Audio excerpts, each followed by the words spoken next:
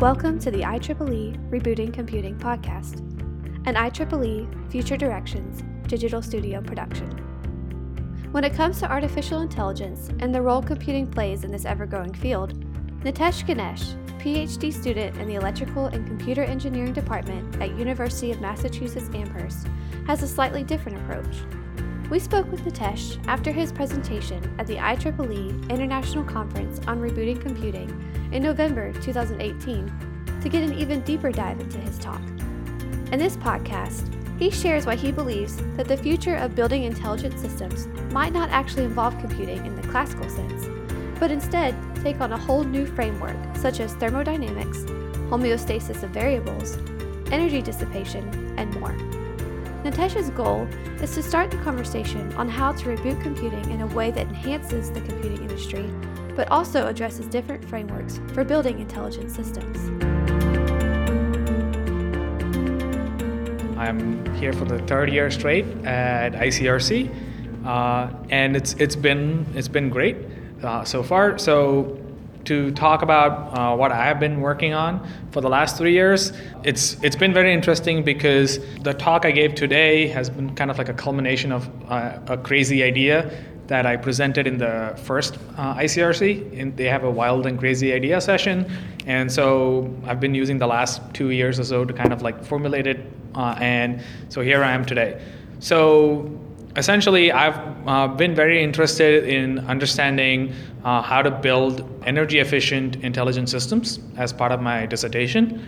And I think we're at a unique moment because there's this general agreement that Moore's law is reaching its inevitable end.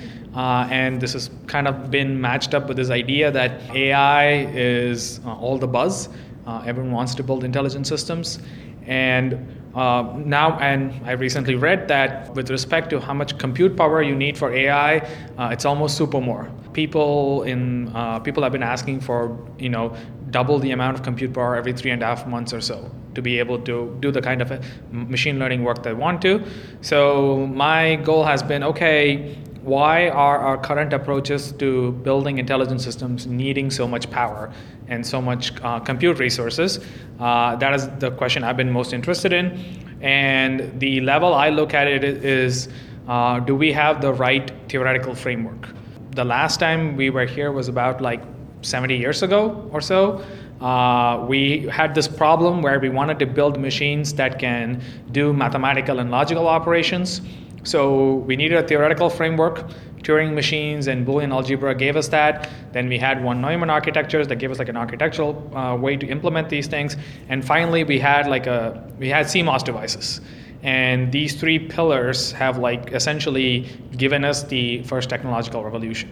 And finally, for the first time in almost 70, 80 years, we have a new problem. We're not really interested in mathematical operations. We still are. We're more interested in intelligence. And we're now willing to look at new devices, memristors, phase change materials, and optical devices. We're looking at new architectures, non-von Neumann, neuromorphic, and so on. And I'm asking, okay, we changed two of the three pillars. Should we also be looking at whether Turing machines and computational frameworks are the best way to look at intelligence? And what do I mean when I say we need to look at those frameworks is that as it stands right now, when we look at intelligence, we think of it as how do I achieve it in terms of computation. A way to think about it is intelligence through computing. Essentially, I have these learning rules and I have these neural networks. How do I change the weights in a neural network in order to actually achieve learning? And I'm asking myself, okay, if you describe intelligence that way, then that limits what you can do with it. If you only describe intelligence through computations, then because you're using computations, you're doing specific kind of computations, especially vector multiplication and addition, which means you have to implement your hardware in a very specific manner to do a multiplication and addition, which is why GPUs and TPUs by Google have become really popular. So that description kind of limits what you can implement or how you implement it. And I'm asking myself, okay, are there other descriptions? are there other descriptions of intelligence that might simply suit us better for engineering these systems in a better way? And to do that, this particular talk, I talked about philosophical underpinnings of our current approaches. I'm saying, maybe we need to rethink our philosophy. Because it's as engineers, I think we often do not think about the philosophical ideas underneath our engineering endeavors.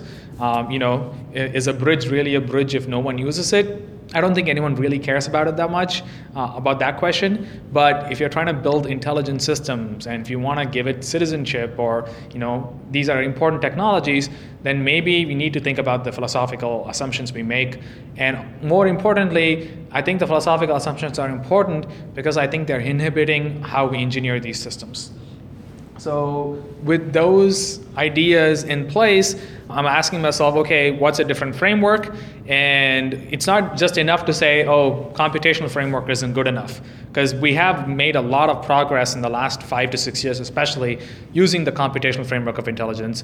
But what's an alternative that can work with the computational framework? And in this talk, I talked about something called a thermodynamic framework of intelligence. Essentially, let's talk about intelligence in terms of homeostasis of variables. Let's talk about it in terms of energy dissipation and power and entropy flow instead of error minimization and weight changes and so on. And to do that, can we go to the fundamental physics of systems, especially in thermodynamics? This is something called the fluctuation theorems. Can we start from these very general fluctuation theorems and be able to derive conditions that mirror learning, that mirror what we would call as learning? And one of the conditions is something I called reliable load dissipation. The larger idea is, most people, when they think about learning and when they think about the brain, they say, the brain learns and is intelligent, hence is energy efficient. And I'm asking, maybe it's the other way around. The brain is some plastic, gooey system that's energy efficient in its environment. And because it's energy efficient, the only thing it can ever do is to learn its environment. So maybe we have the whole thing backwards. So if that is the case, that means that instead of trying to, come up with a learning algorithm and then say, how can I make the hardware implementation energy efficient? You instead say, okay, how do I make a plastic gooey system that's energy efficient? And then realize, lo and behold, what we get out of it is learning. Learning is a byproduct of the energy efficiency. And of course, the added advantage is suddenly you don't have to worry about the efficiency of the implementation. It's already energy efficient to start off with. So this idea is a little, how do I put it, from left field, because it goes contradictory to how we think about these things. But what I'm hoping to do is to kind of start a conversation to say, if we want to reboot computing, we need to differentiate it as rebooting computing for computing, where we still want to do computing. We have Moore's law that's ending, but we want to have systems that continue to do mathematical and logical operations. Then great, let's keep working with Turing machines, computational frameworks, and reboot computing for that. But if you're looking to build intelligent systems, if you're trying to reboot computing for intelligence, then maybe you need to look beyond computing. Maybe there are other frameworks which might be better suited for these new unconventional substrates that we are working with now, and be willing to say, okay, there are other frameworks, and it might not exactly work under the computational framework, but I'm sure it works under, say, a thermodynamic, or someone else comes up with a third framework, and then say, it might not, my new substrate might not be able to implement NAND gate properly, but a whole bunch of them actually learn scats really well. If it really learns the cats really well, then maybe I don't really care if it doesn't do NAND that well. So those are the and with those comes new ideas, like if I'm not really working under a computational framework, I have to think about fabrication and design differently. And that means that I need to now work with a whole, you need a vast interdisciplinary approach where you're talking to physicists and material science people and asking them, okay, here's thermodynamic rules, how do I turn them into design rules? What materials do I need? How do I think about interactions? And be willing to say, we had very nice, neat architectures. Everything was like neatly placed. We knew where we wanted everything to be. Maybe our new systems are not going to be like that.